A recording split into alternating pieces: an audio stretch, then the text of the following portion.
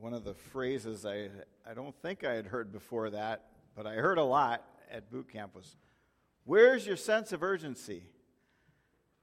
And the idea being that when you got a task to do for moving from here to there or whatever it might be, do it with a sense of urgency. And the message this morning is a call to Christians to live with a sense of urgency when it comes to our life and when it comes to our witness to the world around us. And my prayer is that we would respond to this message with a renewed sense of urgency, not only about how we live our lives in the practical sense, but more importantly, how we view our role as proclaimers of the gospel message. And there are three key texts that I'm going to use this morning. All three of these passages that we're going to look at give us examples of things that make heaven rejoice. These passages should make us excited about the hope we have, as well as they should challenge us to live for Christ while we still have time, because make no mistake, time is short.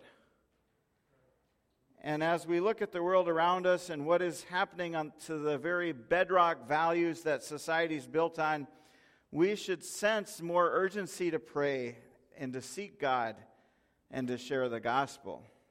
And my prayer is that all of us will feel challenged to develop or to improve our sense of urgency and how we view a world that is ever nearer to that climactic point when history ends and all will be judged. So the first passage we're going to look at is from Revelation chapter 19, starting at verse 6. And we're going to see that in verse 6, John saw in his vision what to the Christian ought to be one of the most exciting and hopeful events that we could ever have in our mind to look forward to. The greatest celebration that we could possibly imagine, and that is the marriage supper of the Lamb. So let's look at the text from verses 6 to 9.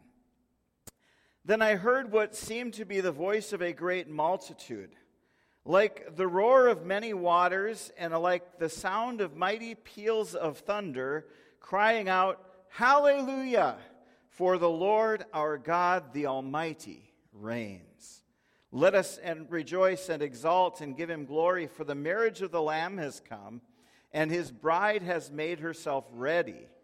It was granted her to clothe herself with fine linen, bright and pure, for the fine linen is the righteous deeds of the saints. And the angel said to me, write this, blessed are those who are invited to the marriage supper of the Lamb. And he said to me, these are the true words of God." Let's pray. Lord, thank you for your word. Lord, as we go through this passage and others this morning, may your word and your Holy Spirit be what speaks to us. And Lord, I pray that I would not be in the way of your message to your church. Lord, I pray that we would respond with a newfound energy that propels us to have more hope in our future because we trust in you, and more desire to live out our lives with a sense of urgency. In Jesus' name, amen. Friends, we have a great, blessed hope for our future. And reading passages like this one in John's Revelation give us a glimpse of the glory we will experience in eternity. Now, just before we moved here to Wagner 7+ years ago now, we went to a beautiful wedding. And it's one I still remember pretty well. The young lady getting married was a fellow student at Trinity Bible College, but she was also our babysitter. And she married a young man who was a preaching student with me, and I had been thrilled to watch him, even in the few years we were together there, as he matured and grew in the Lord and was a student, and then now he's a pastor as well. And the celebration was wonderful because this young couple represents what I believe marriage itself represents. what I tell every couple I've ever counseled and married is that marriage itself is an illustration for us and a glimpse of the unity found in the Trinity. And Scripture bears that out in Ephesians 5 and other places. That's not what I'm preaching on this morning, but we have difficulty sometimes perceiving what exactly the Trinity is and how it works. But God gave us a glimpse of it in the family unit.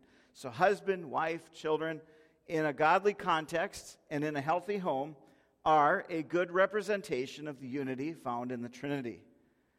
And even more so, this passage about the marriage supper of the Lamb represents the culmination of God's ultimate plan for our redemption and our complete union with Him. Throughout the Bible, marriage is used as an analogy of our relationship to God.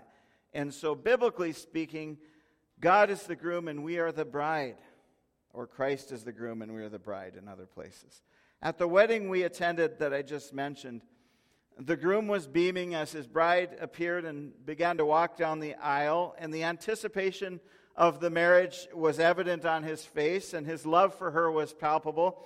The wedding was followed by a reception where all the family and friends of the bride and groom were able to laugh and share stories and celebrate with each other. It may have been one of the most inexpensive weddings we've been to, and also one of the most special. The joy of a good marriage causes us to reflect on our own family relationships, and we had fond memories of our own wedding as we participated. And that wedding in particular was exciting, especially for Gabby and Corinna a little bit, and Ariella was just a baby. But it was especially because this was their beloved babysitter, who they had given the name Rapunzel to because she had blonde hair. And when they saw her coming down the aisle, one of the girls, I think it was Gabby, shouted, "She's a princess." And any of those with daughters, you understand when I say, the daughters often love everything about the princesses, the fairy tales. They're often ending in marriage. All of the pomp and ceremony that caused little girls and their moms to just want to dance. At the marriage supper of the Lamb, as described here in Revelation, we see that those of us who are in Christ will be invited to participate, not only as guests, but as the bride. And finally, we'll be able to see Jesus face to face and experience something we cannot experience, at least not in its perfection here on earth. We will be completely united with Christ in our sinless state permanently. Not just covered by His blood as we are now, and positionally clean before God because of Christ, but truly clean. And so like a bride, we'll be adorned in white linen, bright and pure. And on that day, we will have the full realization of everything we've been trying to understand. That day will be so glorious that we'll cry out in praise to God because of all that He's done.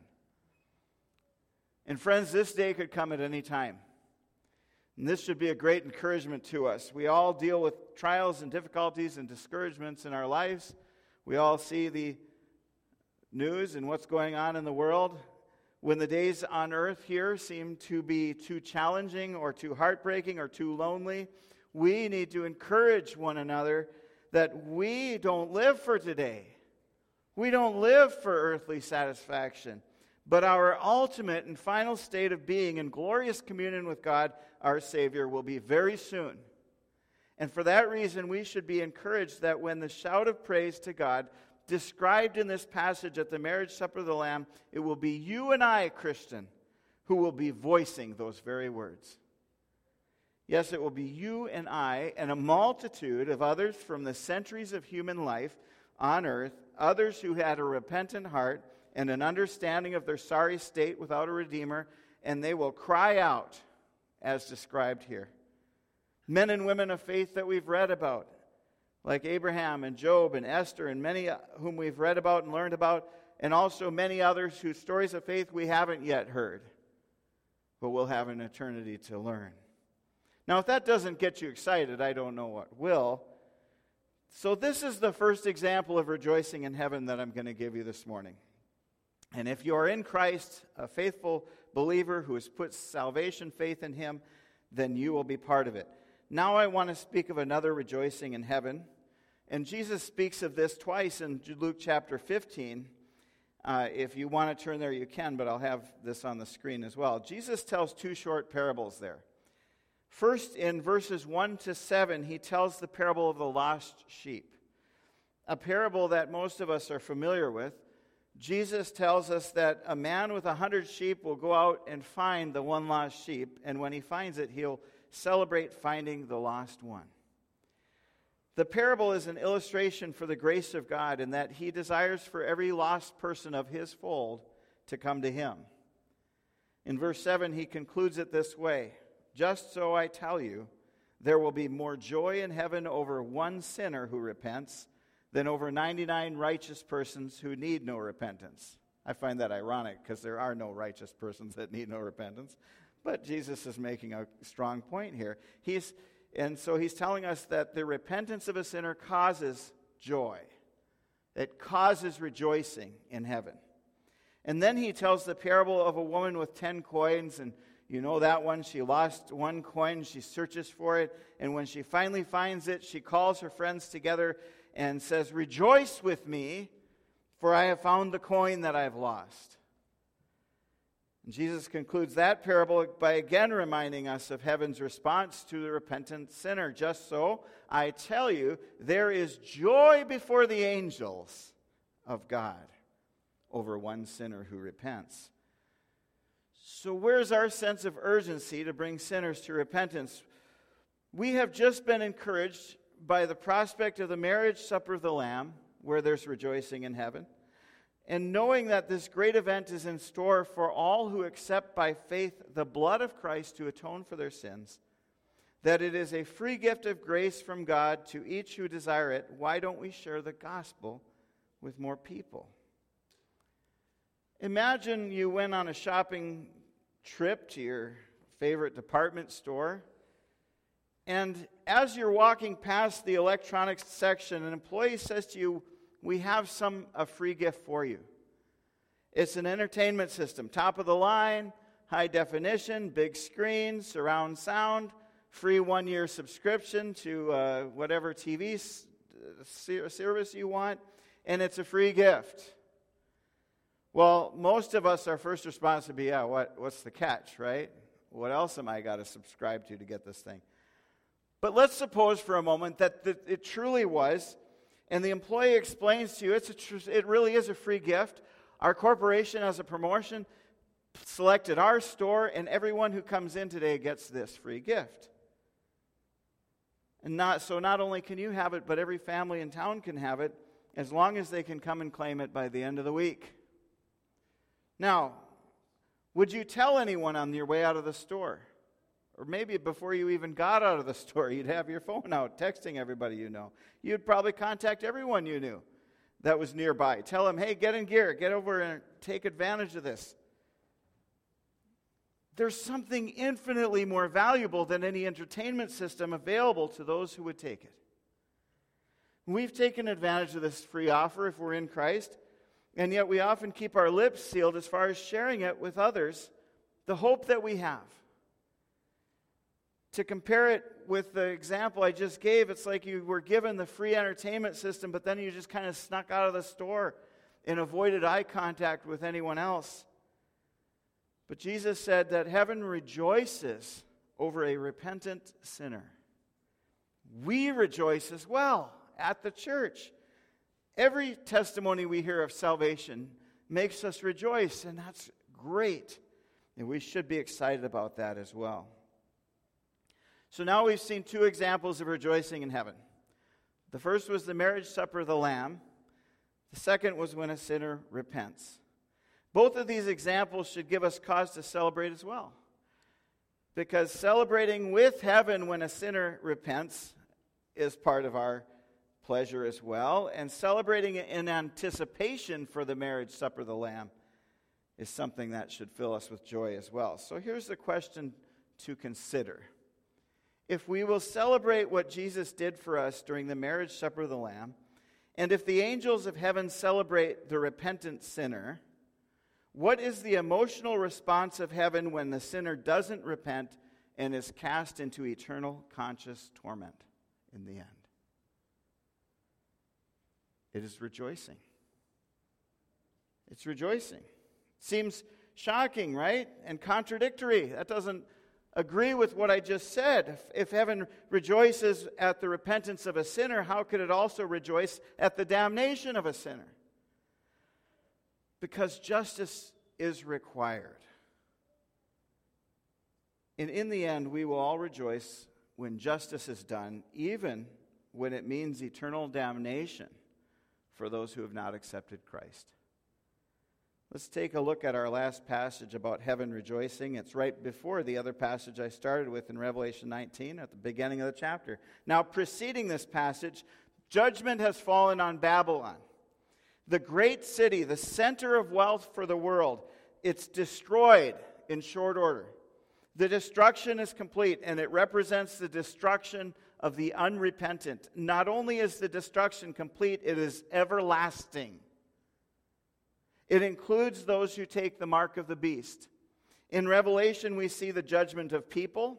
We see the judgment of organizations, such as the church and nations. We see the judgment of spirits, all of whom will be judged fairly.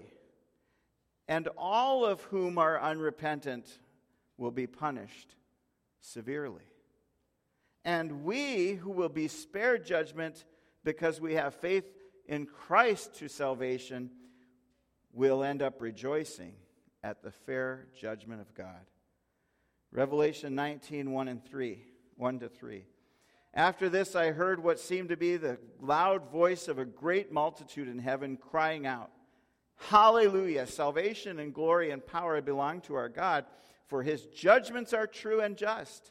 For he has judged the great prostitute who corrupted the earth with her immorality, and has avenged on her the blood of his servants. Once more they cried out, Hallelujah! The smoke from her goes up forever and ever. Chapter 19 in Revelation contains the only time in the New Testament with what they call a fourfold hallelujah. And that fourfold hallelujah is in reference to the fall of Babylon and the judgment of the unrepentant. Not only that, but Revelation 19 is the only time in the New Testament where the Hebrew word for hallelujah is not translated. In other words, though the passage was originally written in Greek, the hallelujah here in the original manuscripts was actually in the Hebrew language. Anywhere else in the New Testament, it's translated to Greek, which is the original language that the New Testament was written in. And in the NIV, some of you have the NIV, hallelujah is always translated to praise the Lord, except for here in Revelation 19. And that is because the hallelujah stands on its own. Since it was in the original Hebrew in the manuscripts, the translators left it that way. Hallelujah does mean praise the Lord. So we see that the judgment of God clearly is being praised in this passage. Now, this should be understandable in a way. It's our nature to want to see justice done, right? Except to ourselves, of course, right? Now, I'll give you an example, and I've probably given this one before.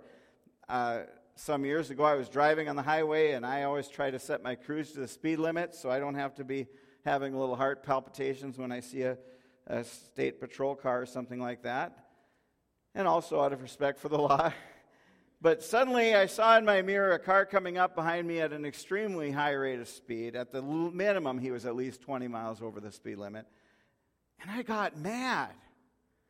Here I was, setting my cruise, following the speed limit, and this guy just had total disregard for the law. He was a scofflaw. Don't hear that word much anymore. It's a real word.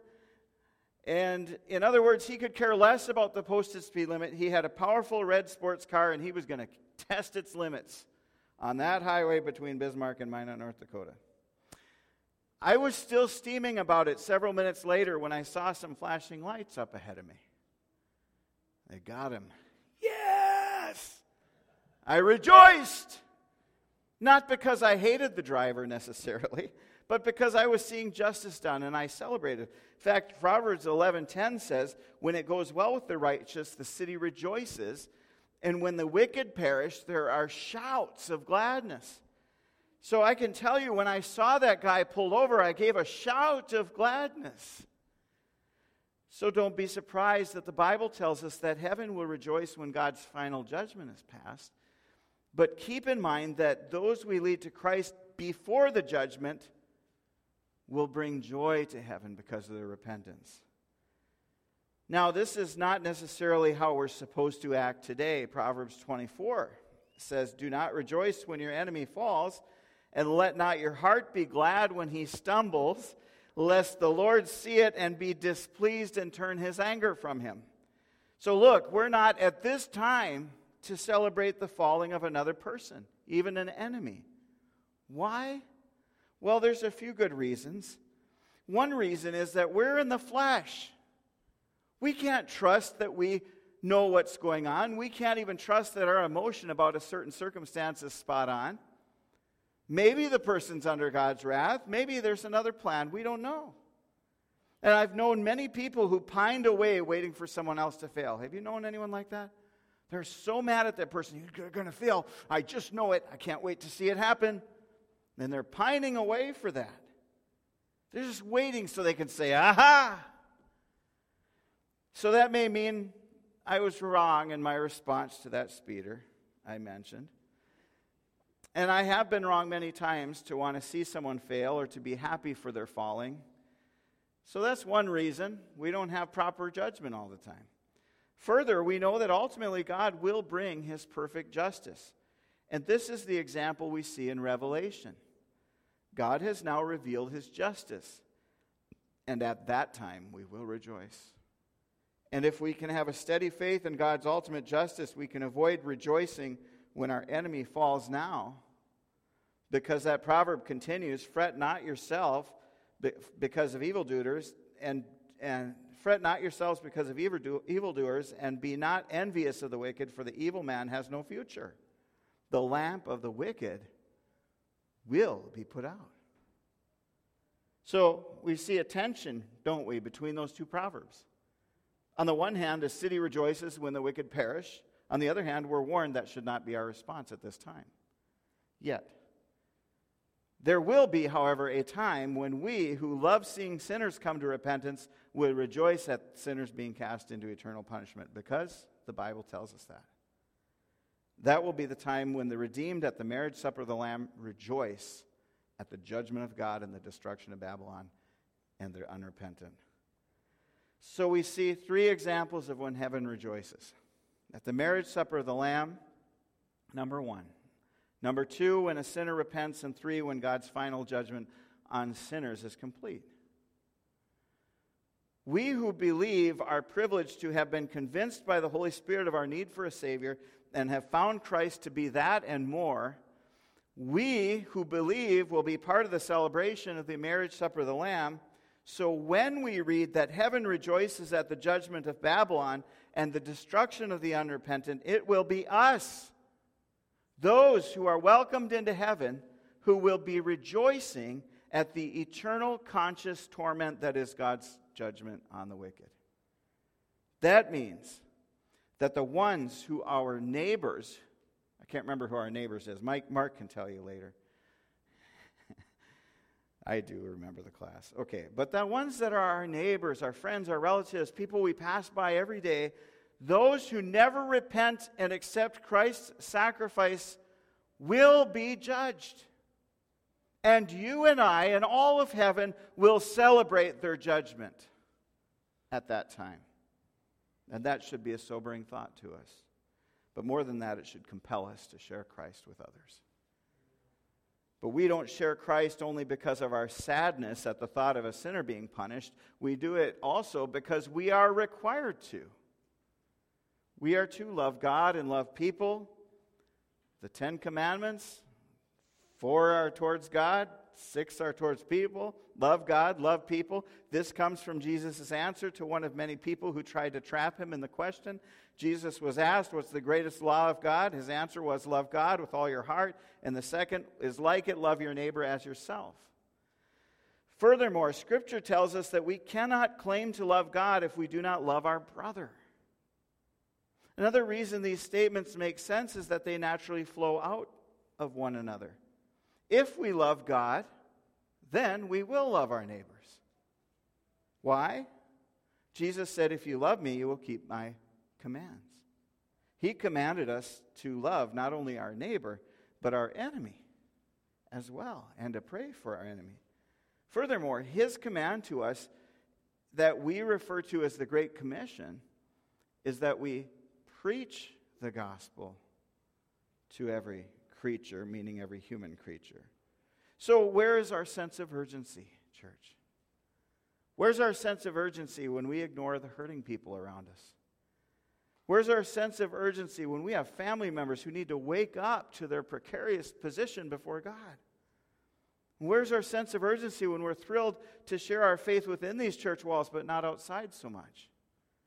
Where's our sense of urgency when we would rather be in our comfort zone than see new people saved and discipled? Church, we need a wake-up call. The reason for the power of the Holy Spirit, the reason God gives us, is to benefit the church and to empower us to witness. Jesus told us that the Holy Spirit was a comforter and helper, but also he told us that through the power of the Holy Spirit, we would be able to testify to the gospel of Jesus Christ and overcome any obstacle, including our own shyness, to share Christ.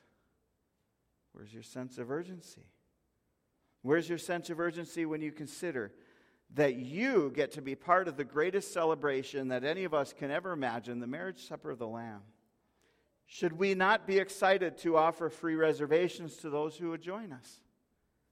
Where's your sense of urgency when you think how your sharing of the gospel could result not only increasing the number of reservations to the marriage supper of the Lamb, but would result in heaven rejoicing? Where's your sense of urgency when on the day of judgment the cheer will go up for the eternal damnation of all unrepentant sinners? You see, based on the passages we looked at this morning, I can conclude that every person who lives today and every person that has lived on the earth and will live on the earth, there's going to be rejoicing in heaven over. But will that rejoicing be because of repentance or because of judgment? Where's your sense of urgency? Jesus once healed a man and he said, don't share it with anyone. Don't tell anyone what happened here. What did the guy do? He went and told everyone what happened. His excitement at being touched by Jesus was too much for him to keep to himself, despite the fact that Jesus commanded him to be silent. And yet we're commanded to speak out and yet often fearful to do so.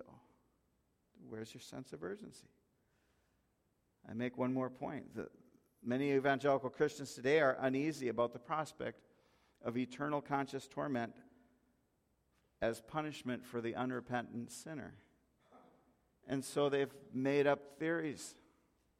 And they've put forth these theories. One theory is called annihilationism.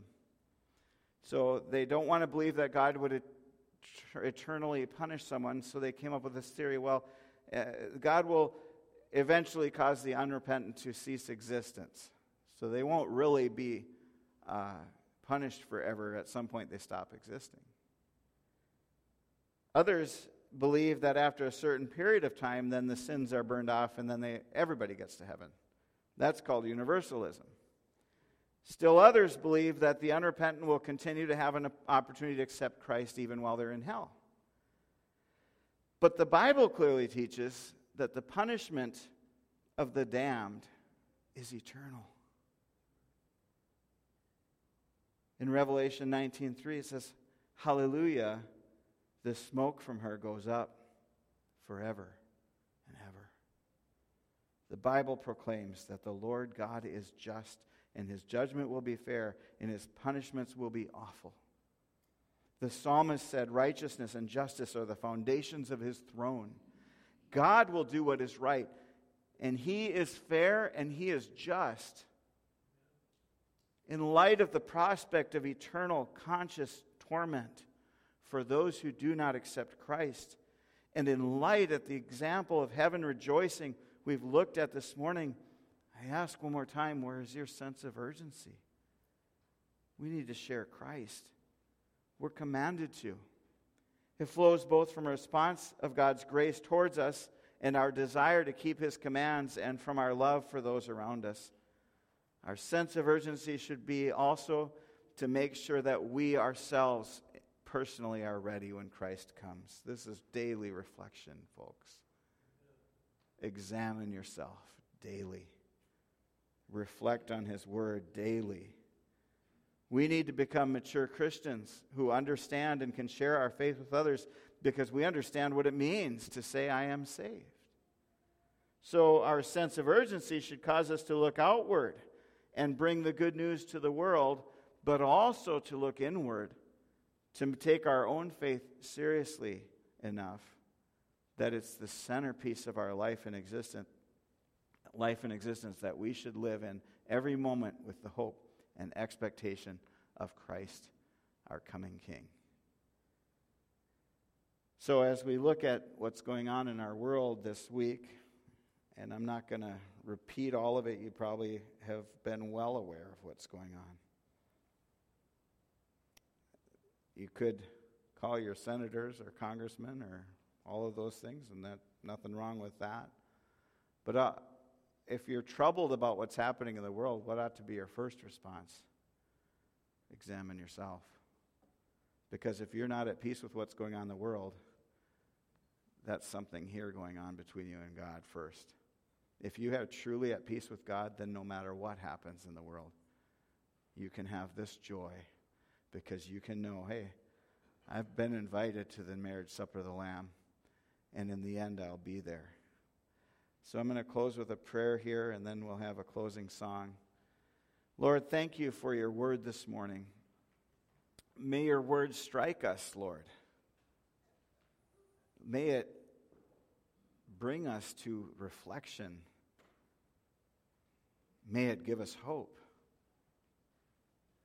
May it trouble us about the lostness of others. May it trouble us about the unrepentant sin in our own hearts.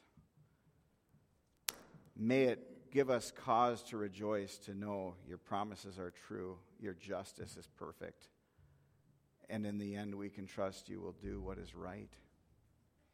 But Lord, may it give us a sense of urgency that we would live each day first for you and only after that for everything else. In Jesus' name, amen.